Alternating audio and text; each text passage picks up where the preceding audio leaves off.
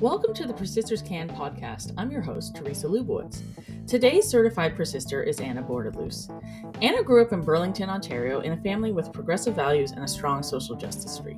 She first got involved in politics as a child, making phone calls for her neighbor as he ran for local office. She began her career at a major appliance manufacturing corporation, which led her to beginning her own business as she started her family. Ahead of the 2011 provincial election in Ontario, Anna became the riding fundraising facilitator for the Ontario Liberal Party, supporting the fundraising efforts of local riding associations, while also volunteering her time supporting the fundraising efforts of the Ontario Women's Liberal Commission. Anna joins us today to talk about how she got involved in politics, what it takes to fundraise at the local level, and how we can encourage more women to get involved in civic life.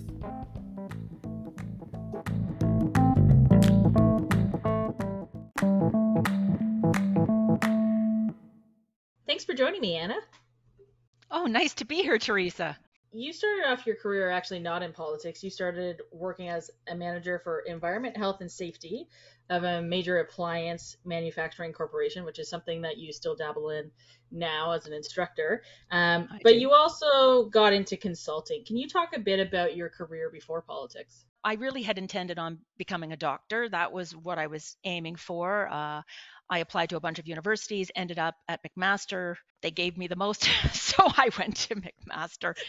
And, I ended up taking natural science and then specialized in chemistry. I got an honors chemistry degree. Every year I'd sit and I'd look at the applications for med school, and I was a pretty good student, so I thought I had a good chance of getting in. But, at that time, I'd already spoken to our family doctor, and, his life was pretty darn full. He had 5,000 patients. He, had a lot going on. And I had a hard time as a woman who wanted a family and wanted a broader life. Right. I wanted employment, but I wanted a broader life. So anyway, I ended up in chemistry, but knew I didn't really want to be a researcher. I'd done some of that. I'd had some summer research awards, and I'd done a lot of research in a dark lab by myself. And I needed more people. So I was actually at a party one night, and I was bemoaning the fact I didn't know what the heck I was going to do with my life. And this guy says to me, "You know what you need to do? You need to become an industrial hygienist." And I said, what is that? Right? And he said, no, health and safety and environmental protection in the workplace. And I said, oh, that sounds interesting. And so ultimately that led to a little bit of, I had to sort of do some digging to find out where do I go to be one of these people and what kind of background do I need? And I ended up taking the Masters of Health Science program at the University of Toronto. It was in the Faculty of Medicine then, and it was in occupational and environmental health. And so I took this program, and it was a 1.5-year master's degree. And that's actually where I met Helena Jasic, which I'm going to come back to that in a minute. Oh my gosh. Who's currently the MP of Markham Stouffville and the Minister of Federal Economic Development for Southern Ontario now. After getting that degree, we had to do a work term. They called it a practicum, and I did mine with General Electric. That meant that I was out there, and GE had a lot of businesses at the time, maybe 10. And so what happened was after I got my degree, GE hired me. And then what happened was the guy who was the HR manager at Appliances, he said to me one day, well, we just need a full-time person. Can you write a job description for something called a manager of industrial hygiene and safety? I ended up down working at the appliance division in Hamilton. It was workers and employers and management working together to try to make the workplace safer and to try to make the environment safer. And we spent a lot of years making big progress there. And so that was the career that I had. So how did you make that transition into consulting then from there? Well, what happened was that I had a full-time career, and I started to have a family. And so it became a day a week, 2 days a week, 3 days a week, whatever it was. And so very progressive for the time. It was really progressive, and GE was very progressive at the time. Although this was the Camco side. So at the time of course, I went off on maternity, and then I came back part-time, and I worked part-time for quite a number of years, and still doing that senior role part-time, 2-3 days a week, which really allowed me to be the mom I wanted to be, but also have and continue and maintain a high-level career. And it was great. And then what happened was that I had a third child, and then the babysitting bingo began. It became extremely difficult for me to manage I was traveling quite a bit, traveling to Kentucky, traveling to Montreal, and the Right. babysitting became very haphazard and not suitable. And so I realized that I was going to have to make a difficult decision and in transition. And so I moved into sort of starting my own business. I had a little wellness business. I had started teaching for the university at the time. I had started a safety program there in that occupational health division that I had learned in. The transition to consulting kind of started right there. So GE, I did some Right. consulting for GE initially, and then I had some wellness things that I was doing as well, and then did the teaching and continued to do teaching, and then picked up a variety of consulting from there. So you've been doing that ever since, and at some point along the way, you made your way into politics. What was the sort of first spark for that, and how did you first get involved? Well, I want to take you back to Burlington because my first little dip into politics was the people who lived across the street from us were Tom and Fran Sutherland. And Tom was the local alderman in Burlington. And so my sister and I used to go over there and we would help them out with their babysitting. From the time we were like 10, 11, we got engaged in we would have been like 11 and 12 maybe. Okay. And we were working in his campaign office on Brant Street, if you can imagine. And I remember being on the phones calling for Tom Sutherland. It was sort of my first little foray into the political world. My That's sister was a actually young that's a really great phone banking strategy is to put cute kids on the phone so no one hangs up on them. it was hilarious. And my sister, she was a young liberal. And so she actually met Pierre, and so she did that through high school. But I really had no inklings of politics. Although I was really involved in community, in church, in cadets, and I always sort of Right. sought to try to make things a better place wherever I was working. So fast forward to how I kind of got involved in politics, and I'm going to go back to Helena because I what thought so. happened was Helena and I met doing our masters at U of T. She was in the public health division.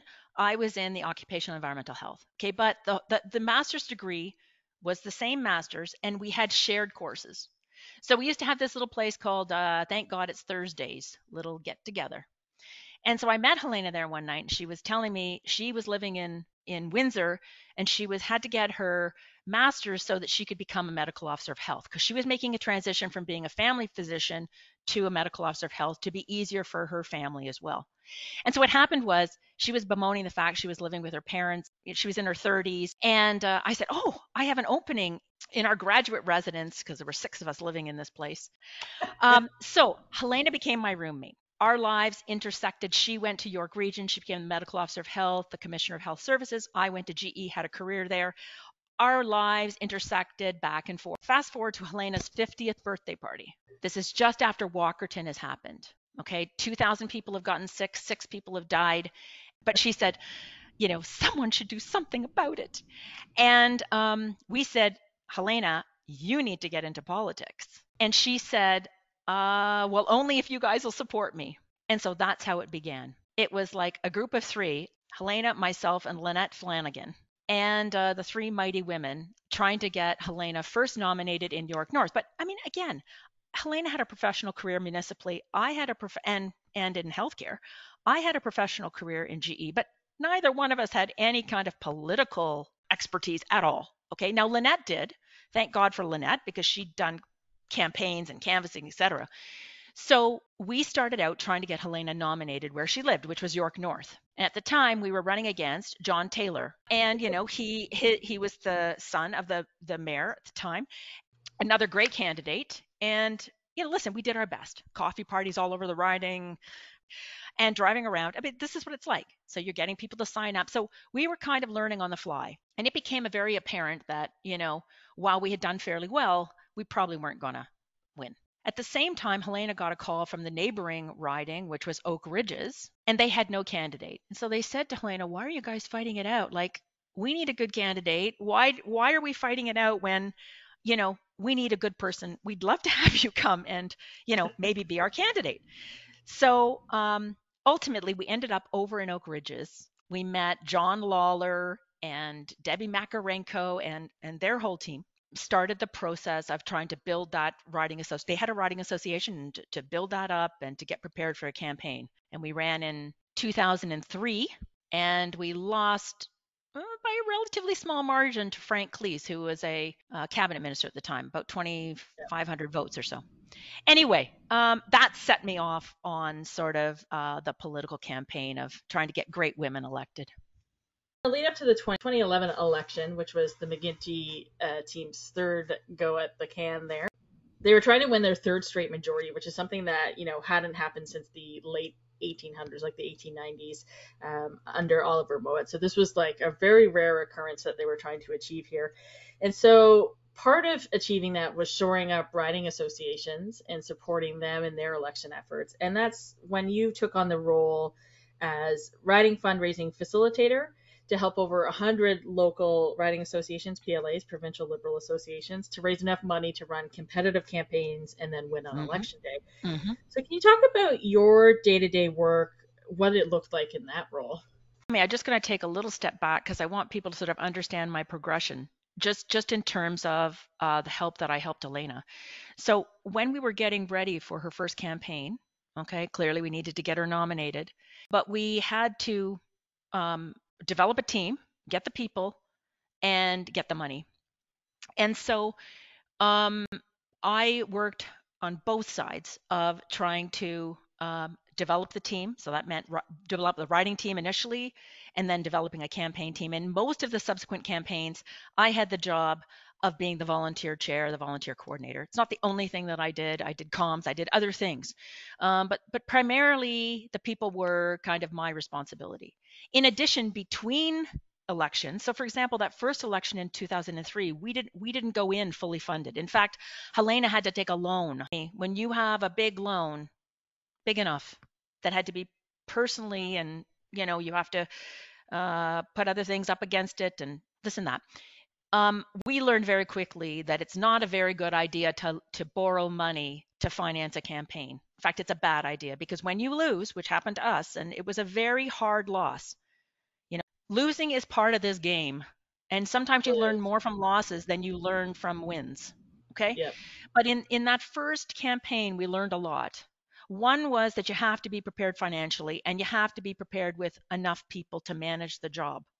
We ended up with a lot of debt, and all that debt needed to be paid off. And we had to raise enough when she decided she was going to stay in. The whole big decision that she and I had to get to, which was, it was her decision, but of course I was kind of in there supporting her. How were we going to make that money? So this is how I got into fundraising. To this point, I'd never done fundraising before, really, in any kind of meaningful way.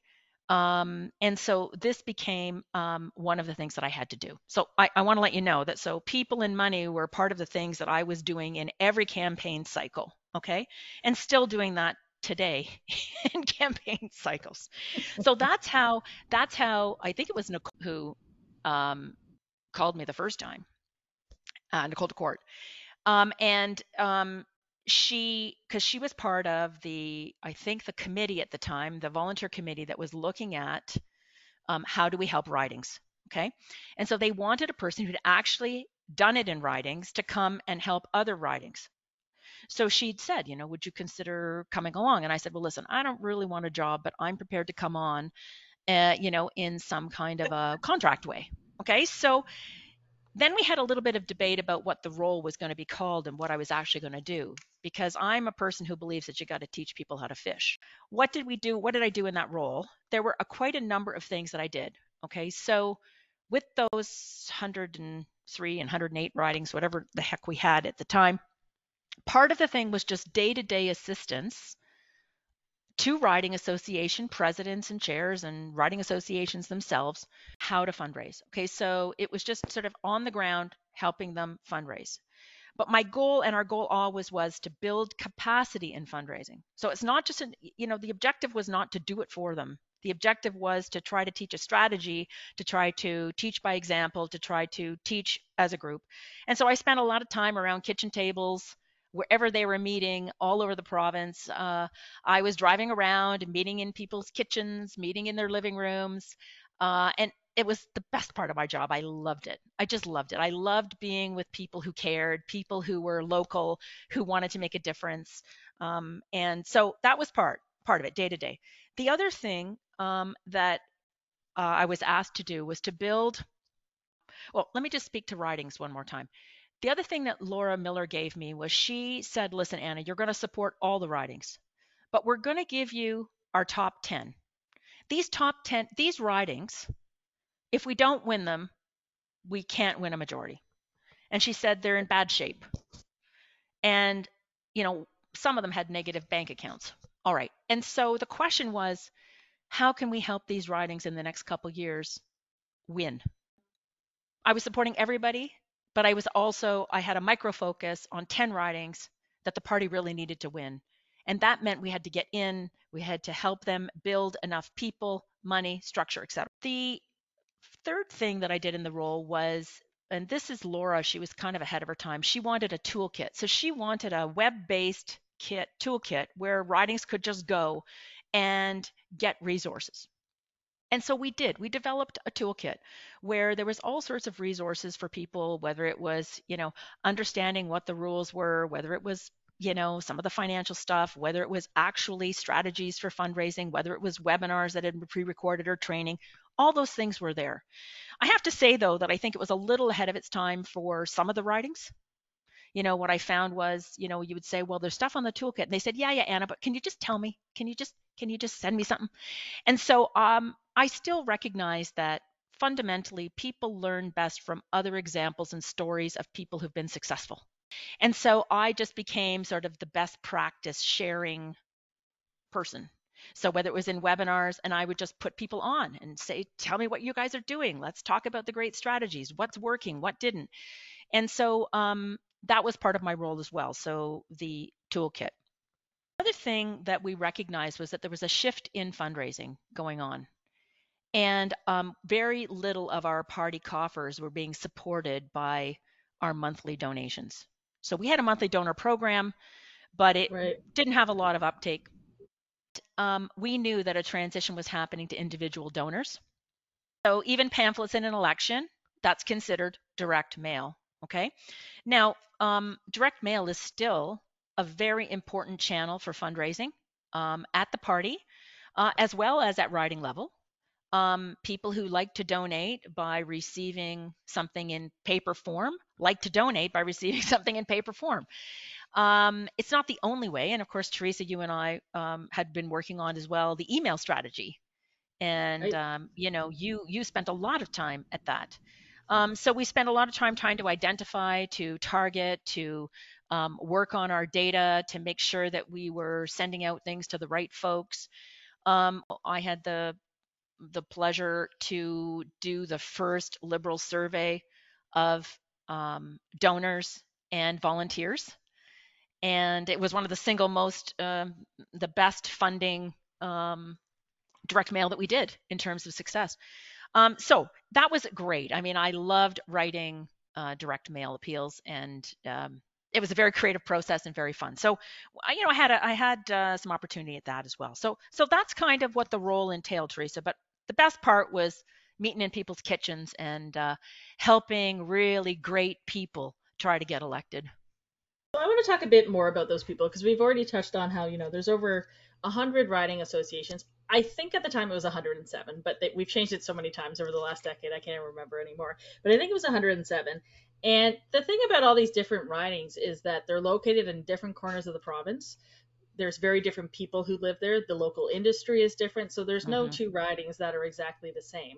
So when it comes down to fundraising, we obviously have, key things that we do that work on a fundraising level, but how do you make that adjustment? And what was the advice to riding associations based on, their local community that had a very specific flavor to it? So that is the great thing about politics, is that every community, every riding association, every candidate all bring sort of that secret sauce, that unique thing to the table. If I could, Trace, I just want to take a step back to talk a little bit about, because, I think some of these basics I would have said to every riding association, because then I want to talk about sort of specific ridings. I think it's important as political people, we think about our end in mind. always. So I always say, okay, what's the end in mind? Why does the writing association exist? What are we doing here? So writing associations exist to elect liberals in our case. Okay, so I'm talking to my experience. Okay, so in this case, these writing associations are there to elect liberals. So what's involved in actually electing liberals? Well, I kind of like keeping things simple. So I think it really is three things. You need people, you need money, and you need to have a voter outreach strategy. And there's strategies, multiple ways of reaching voters. Okay, and so I would say to all writings, okay, we need to own what the end in mind is. And we got to keep in mind people, because without people, you're not going to get to the doors, you're not going to get to the phones, you're not going to get your signs up, all of those things. You can't do the engagement without people. Money. People have weird ideas about money, but money is just a medium. Okay. It just, if you're a good person and you're doing good things, money's doing good things for good reasons. Okay. And money in campaigns means direct voter outreach. And in fact, it's the single most important factor many times in winning or losing is how many voters can you reach? Okay. And so I know lots of people have discomfort around money, but I have to tell you that if you're trying to do good things, and in Ontario, dear Lord, we need to be doing good things, you know, people and money outreach. Okay. So then in terms of fundraising itself, I kind of split, and when I'm talking to writings, there's kind of two sides to it. There's the process, which is how do you actually go about fundraising? And I think it's a very similar process to how you go about doing all sorts of things. You need a team, you need a goal, and you need a plan. Okay. And this is where sort of the unique opportunity comes for ridings across the province because everybody's team is going to be different. Every riding is going to be different, but you want to put together a fundraising team of people who are prepared to work, people who represent your riding. So you want to have your businesses, your social organizations, your community organizations. You want to have as wide a breadth in that fundraising team as you can of people who are prepared to support your riding and ultimately to support your candidate. Okay, so you need a team. Then that team's got to sit about and they got to decide what our goal is going to be. And ideally, the goals should be aligned with what you think you're going to spend in your next election cycle, right? That tends And to help. Yeah. it does tend to help. But remember, you might want some pre-election activity as well. So you might want some pre-writ or pre-election spending, and then you want to have to be fully funded for your election. Now, I realize there's lots of ridings where that might not be, people might not think that's reasonable. Okay. But I always encourage ridings to be brave, be bold, um, set a really aggressive, assertive goal. Okay.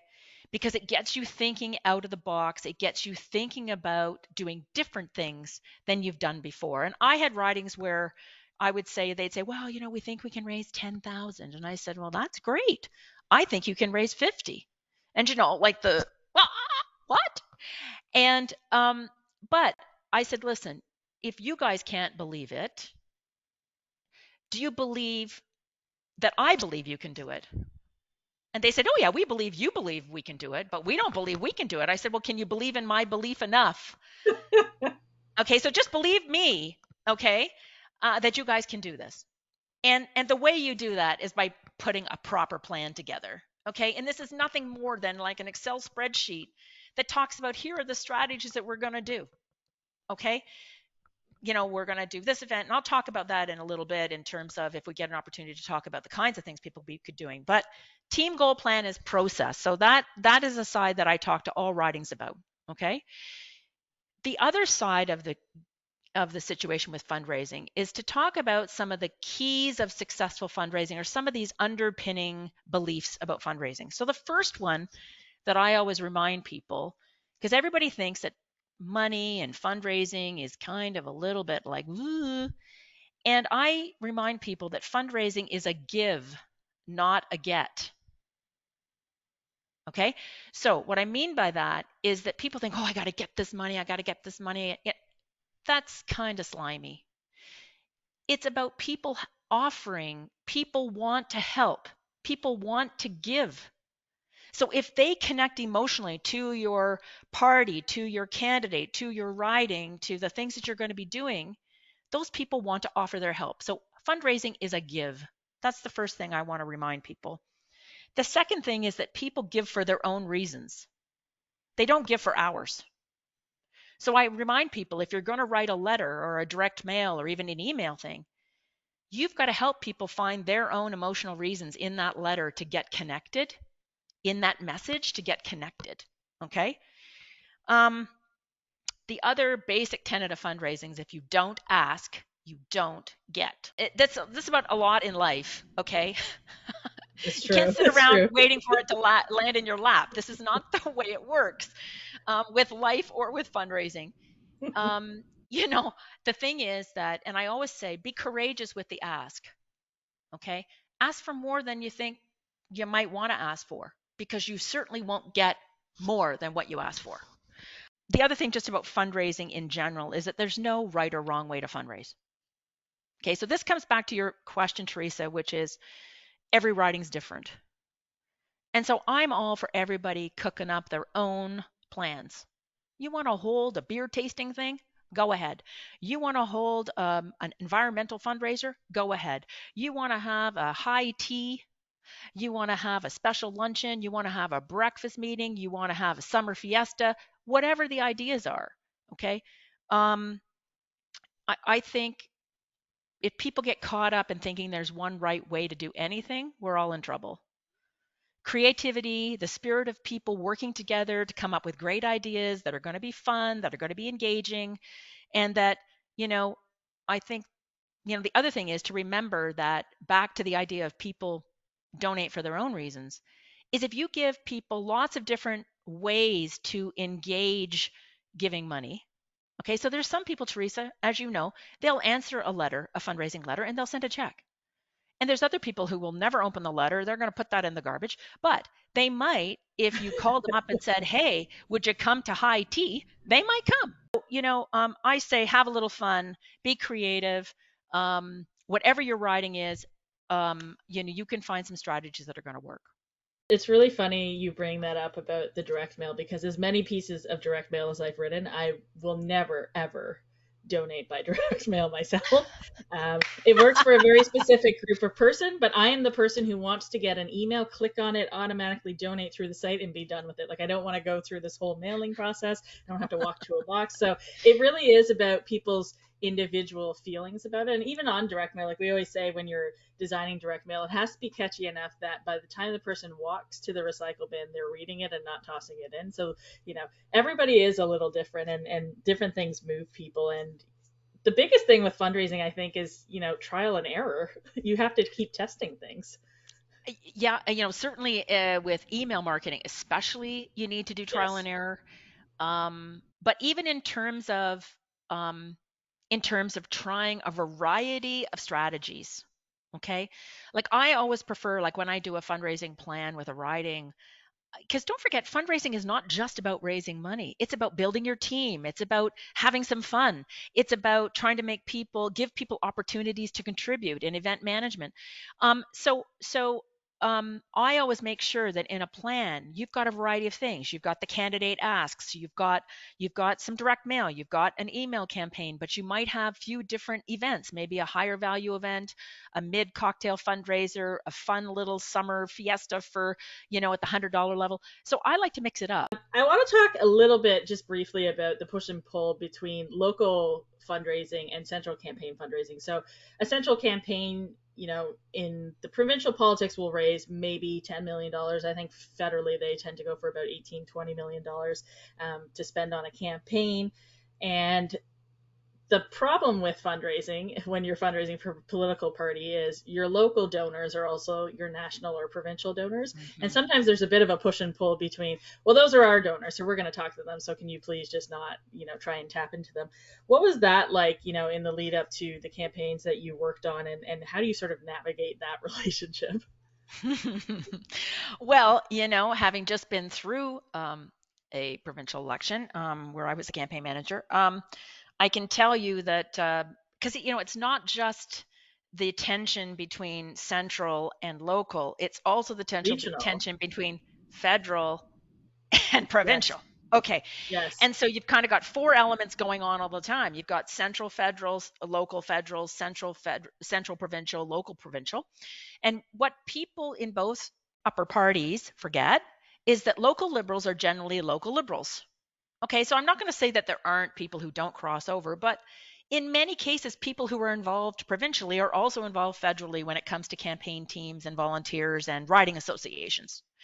So I won't get into the heated discussion I had with the federal party about this past election when they kept sending me requests for money and kept sending me requests for volunteering, and I said, I'm running I'm a a little provincial busy. campaign. Okay, so I personally understand this tension, and certainly lots of writings mention it.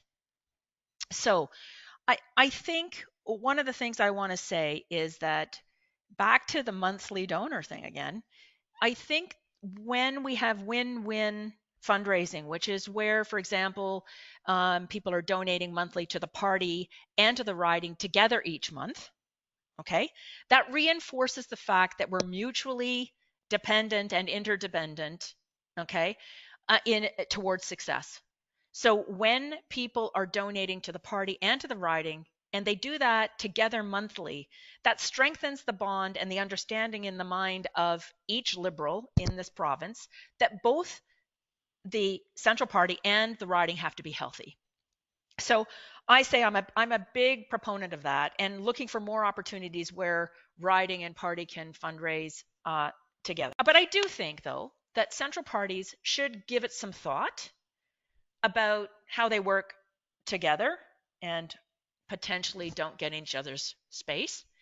And also to try to be mindful of ridings when they are, especially in a roll up to a campaign period, that they're being mindful of how many times can we touch a donor. So I think there's room for improvement on that, but I also say ridings just keep going.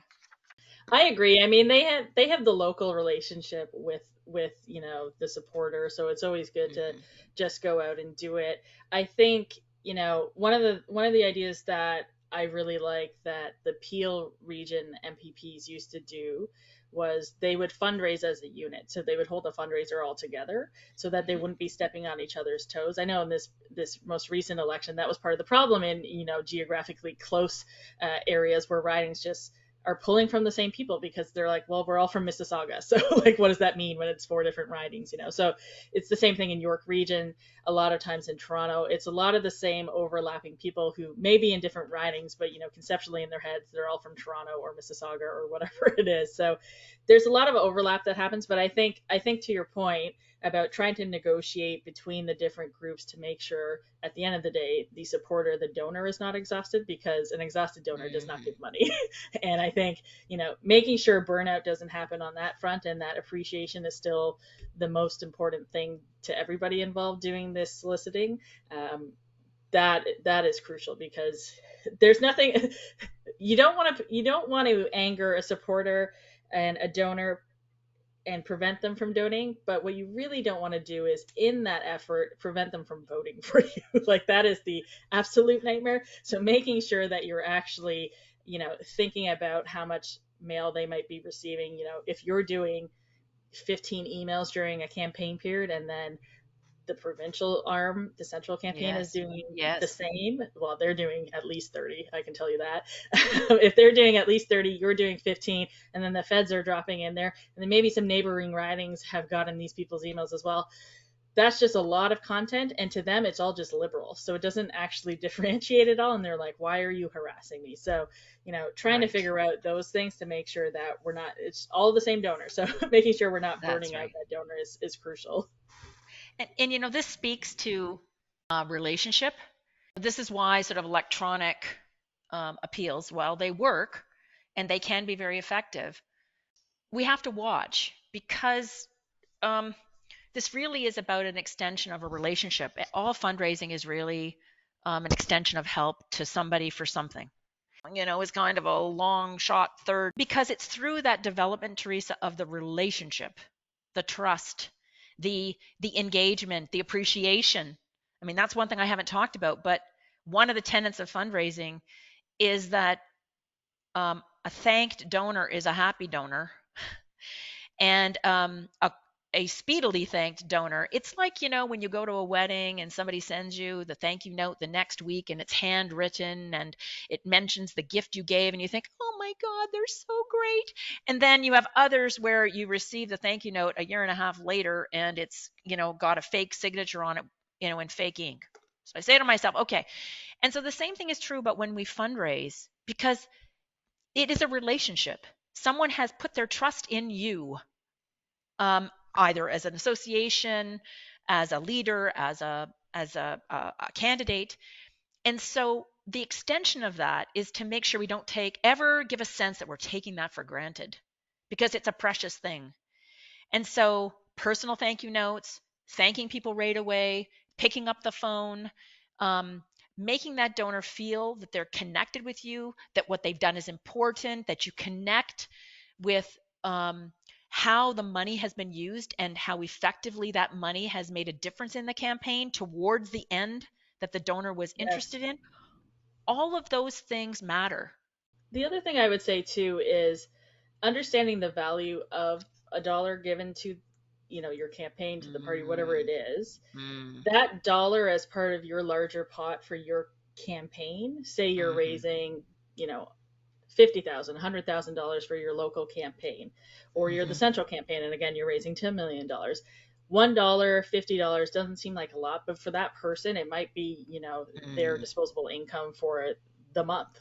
It could be, Yes. you know, income they don't even really have to dispose, but they really want to make sure that their vision for the government of Ontario is going to happen. So they're doing literally everything they can to make that happen. So, sometimes I think we can get a bit dismissive because we're trying to think of the bigger picture and how much we need to raise overall. But those dollars matter to people. They're money that they're choosing not to spend on their family, on themselves, and that they're choosing to spend on their belief in the party and what it can achieve for them Yes. in government. So it is a really emotional, personal thing, and we need to treat it like that when we're fundraising.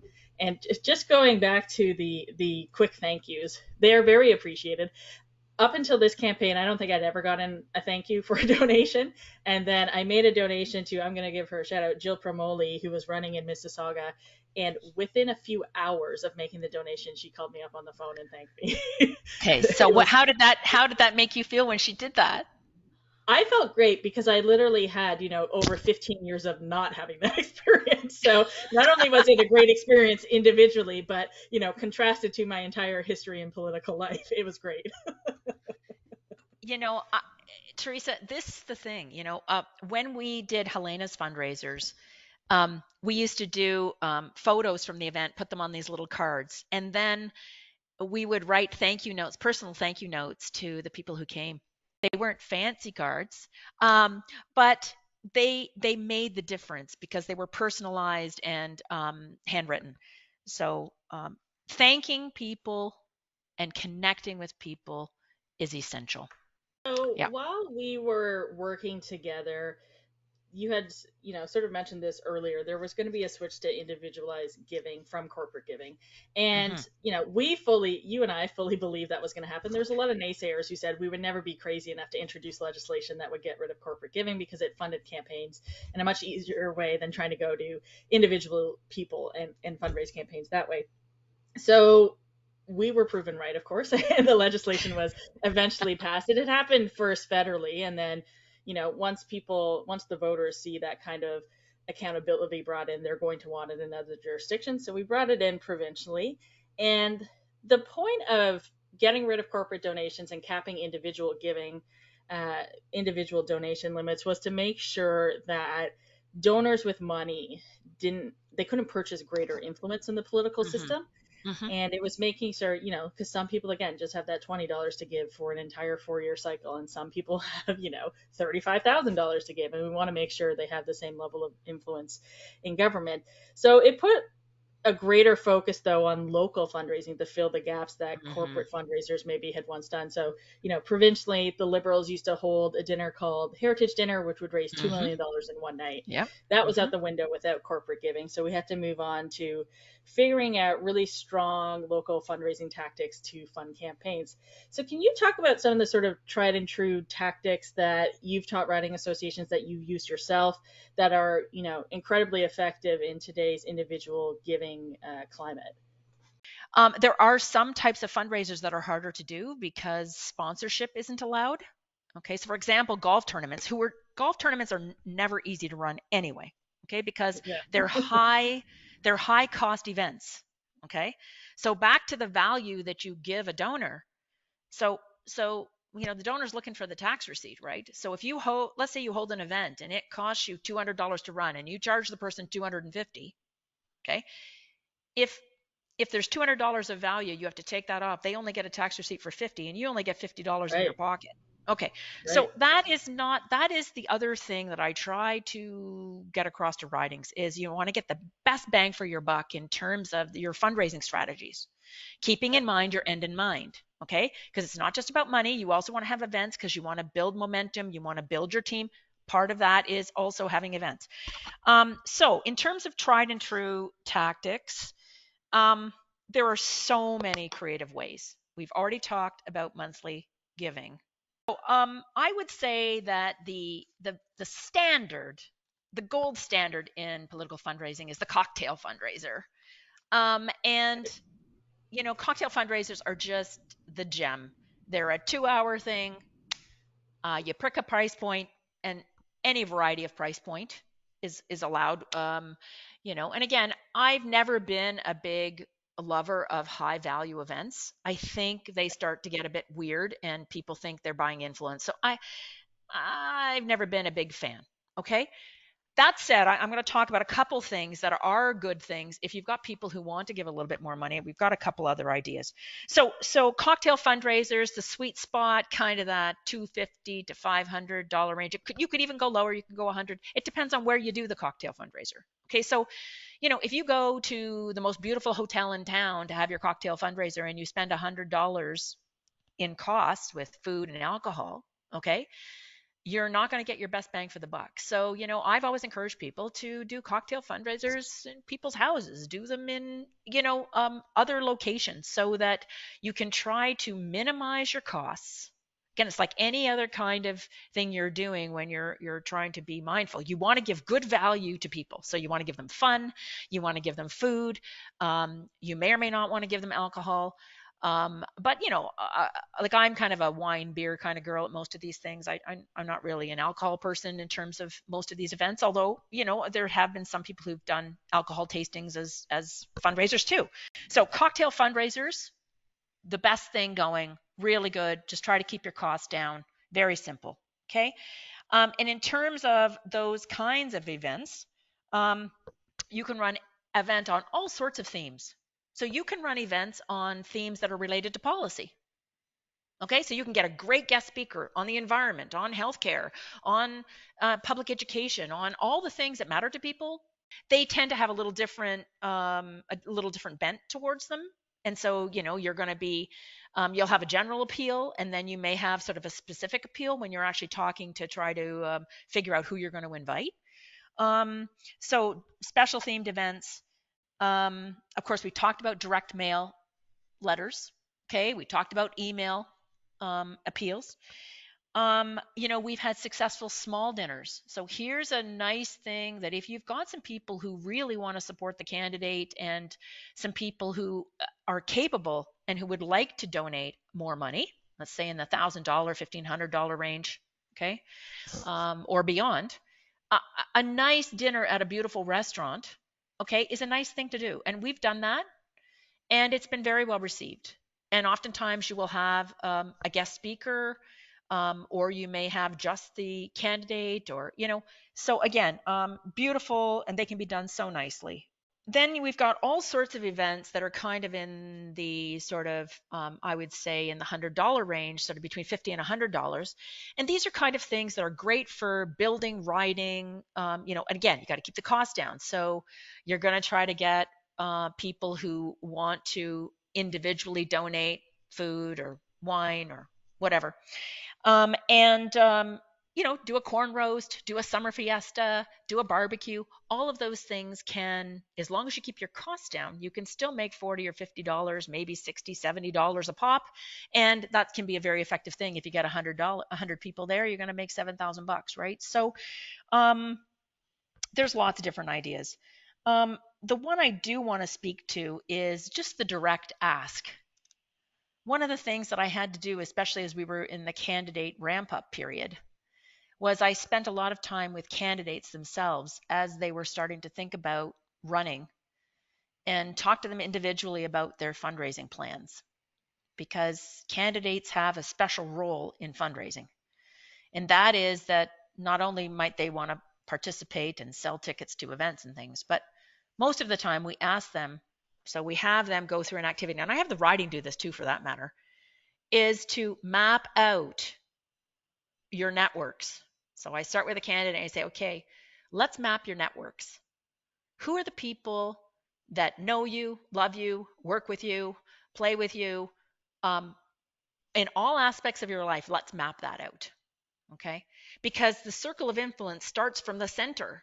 It starts from the center of the candidate out.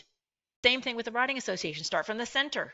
And so what you want to do is, for candidates, is they've got to get their list of 100 or their list of whatever. Okay.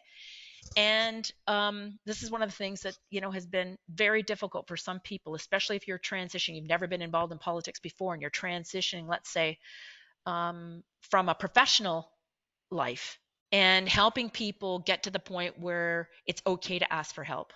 And it's okay to say, hey, I know we haven't talked in a while, but I want to tell you, I've done this crazy thing. I'm now involved politically, and here's why I'm doing it. And oh my God, like, I know it's crazy, but, I'm calling you today because I really wanted to ask for your help. Would you help support me? And could you give me some time? And would you consider sending me a check?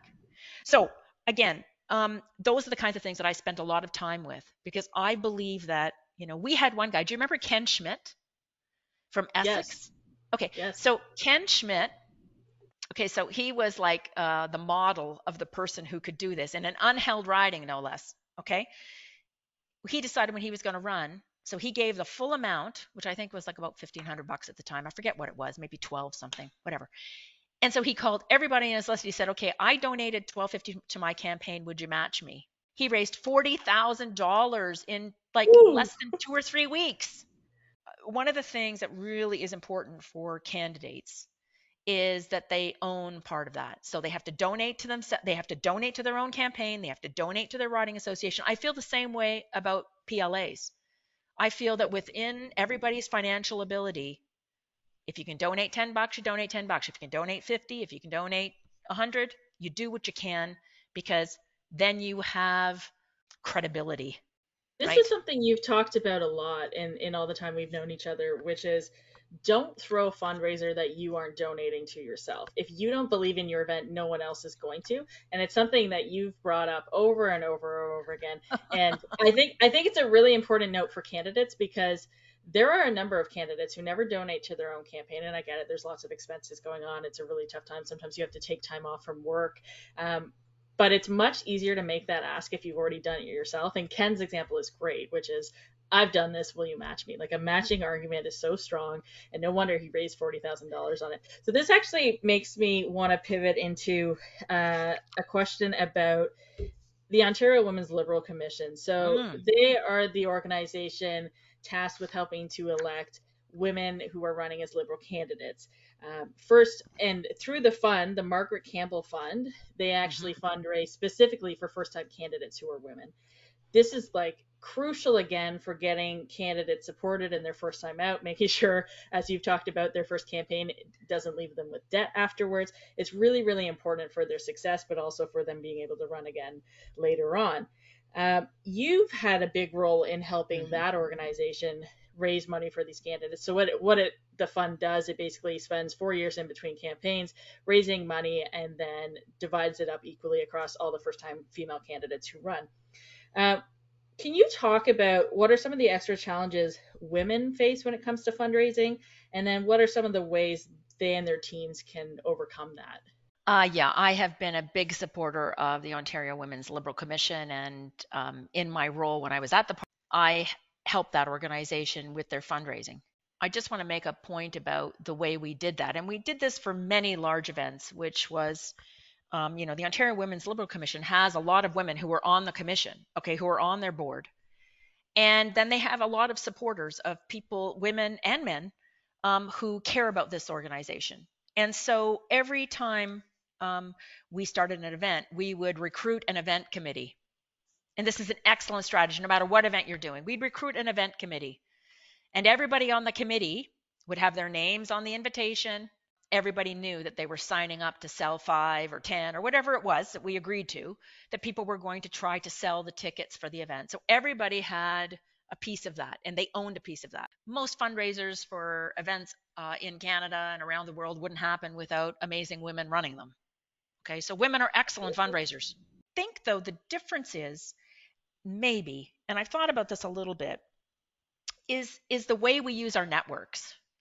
So women, and again, I think women in business are doing this more too, the way men have always done, but utilize their networks for advancement, for career development, for mutual assistance. Okay, so women do this in lots of cases. We do it for support. We do it for our professions as well. But the question is, how do we choose to use networks?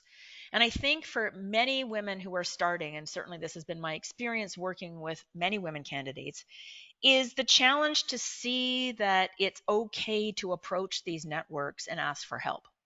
So, because especially when it comes to fundraising, okay, but also just help for your campaign, people think and candidates think that they're asking for money for themselves. I say, well, you're not really asking money for yourself. You're asking money for a bigger mission here. You've signed up to be a representative of a party who has a mission about the kind of Ontario we want to create. And Exactly. so you're asking people to buy into that bigger mission. Now, you want them to buy into you too, obviously. I mean, clearly, if you've worked with that person and that person respects you and you have a relationship, they're going to love you and help you. Okay. But the challenge is in sort of in our own minds sometimes is in the belief system that says it's okay to ask for help, to ask for somebody to help as a volunteer. And it's also okay to ask somebody for help financially to run an effective campaign to do the mission that we're all collectively working towards. And so I think sometimes it's a mindset about how we use our own networks. Okay. But women are very effective fundraisers. What do you think about, there's that saying, and I've brought it up in previous episodes of this podcast, where men they run for office to be someone and women run for office to do something. And I wonder if that is part of the hang up some women have about fundraising. You were just talking about it a bit about the why is the broader, provincial project that we're doing. But for women, sometimes it's, oh, I'm asking for myself now. I've heard this from so many women candidates where they're like, oh, I had no problem fundraising for other people. But as soon as it's my name on the ballot, like, oh, I just feel gross. Yeah. And that is, I've heard it a lot. And so it's kind of helping sometimes candidates get out of their own way in their heads about some of this stuff. So again, everybody's unique about how that process unfolds. Some people just get on with it. Okay. I do believe, though, that having a script, like I'm a big believer that, again, it's about connection. So if you were going to tell somebody why you're doing something, you call somebody up and, there's some secrets to a good call. The first call is to tell people why you're calling. Hey, I know we haven't talked in a while and I want to catch up, but I'm calling today because I want to ask for your help for something. Okay, so right up front, don't talk to somebody for 10 minutes and then slip it in. That's bad. Okay, you want to be right up front. You want to ask for what you want. And then you want to tell people, hey, I've made this crazy decision or I've made this great decision and here's why I'm doing it. I do think that a lot of it has to do with framing. It has to do with thinking about ourselves in a different way, that it isn't really about you as the candidate. It is somewhat, but it's not really about you being elected. It's about that bigger picture about what you're going to do. To your point, what I'm going to do or who I'm going to help. I think that no is also a really helpful thing in fundraising, because actually the worst answer you can get is not no, it's no answer, and then you just continue to waste your time trying to get money from that source. So a no is sometimes, not as good as a yes, but sometimes is useful for your time. Totally, totally. Okay, so we are running super long, so I'm gonna skip ahead to my last question here. Just given all your involvement with the OWLC, with female candidates, with riding associations, with fundraising, with just politics in general, all the stuff that you've done over the last few years, I'm wondering, as we sort of think towards the future and generational change and all this kind of stuff, what advice would you give to other women, especially young women, about volunteering and working in politics today? Okay, well, this isn't advice, but this is a statement. We need you, Yes, yes, please. Okay, we have a lot to do. We have a lot of important work to do in this province, in this country. We're all aware that there are forces at play that are trying to diminish and destroy our democracy. And I don't think I'm being too heavy-handed. This is what's really going on here.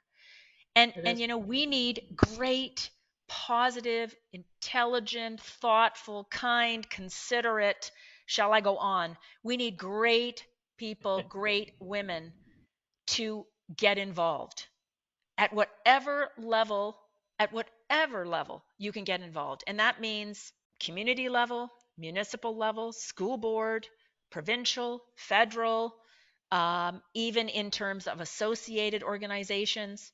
We need you. And, in terms of advice, I think, accomplished women are just that, accomplished women. And this is really not age related at all. There are very accomplished 12, 15, 20-year-olds, 30-year-olds, 50-year-olds, 70-year-olds, 90-year-olds. I mean, look at Hazel McCallion. She's still contributing. I do think, though, that to take the step to get in, if you care about something deeply, get in and just start to work. And then there will be logical advancement that will come out of that. And if there's this little thing in your mind that says, geez, I might like to be that one day, then talk to some of us who've been in the political world around a while. There's a lot of people who worked in this last campaign that I did with Jillian Vavona, a rock star candidate. And, we had men and women in that campaign who I've already said, listen, have you thought about it? Put your toe in. If you care, put your toe in. We have a lot of work to do, and we need people who care and people who want to get to work. So I would say find an interest, find a way in. And, Teresa and I will take your call anytime to talk about it. Exactly. Well, I think that is an excellent note to end on, which is